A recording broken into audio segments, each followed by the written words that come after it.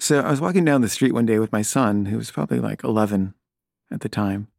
And there's this like homeless guy walking towards us, like, clearly homeless guy. And as he passes us, he says, "Love your work." And I'm thinking, did he just say, "Love your work"? Was he talking to me? And my son says to me, "Dad, did he just say he loves your work?" And I said, "I don't know. That's what I thought I heard him say too." And he says, "Dad, I think he's a fan."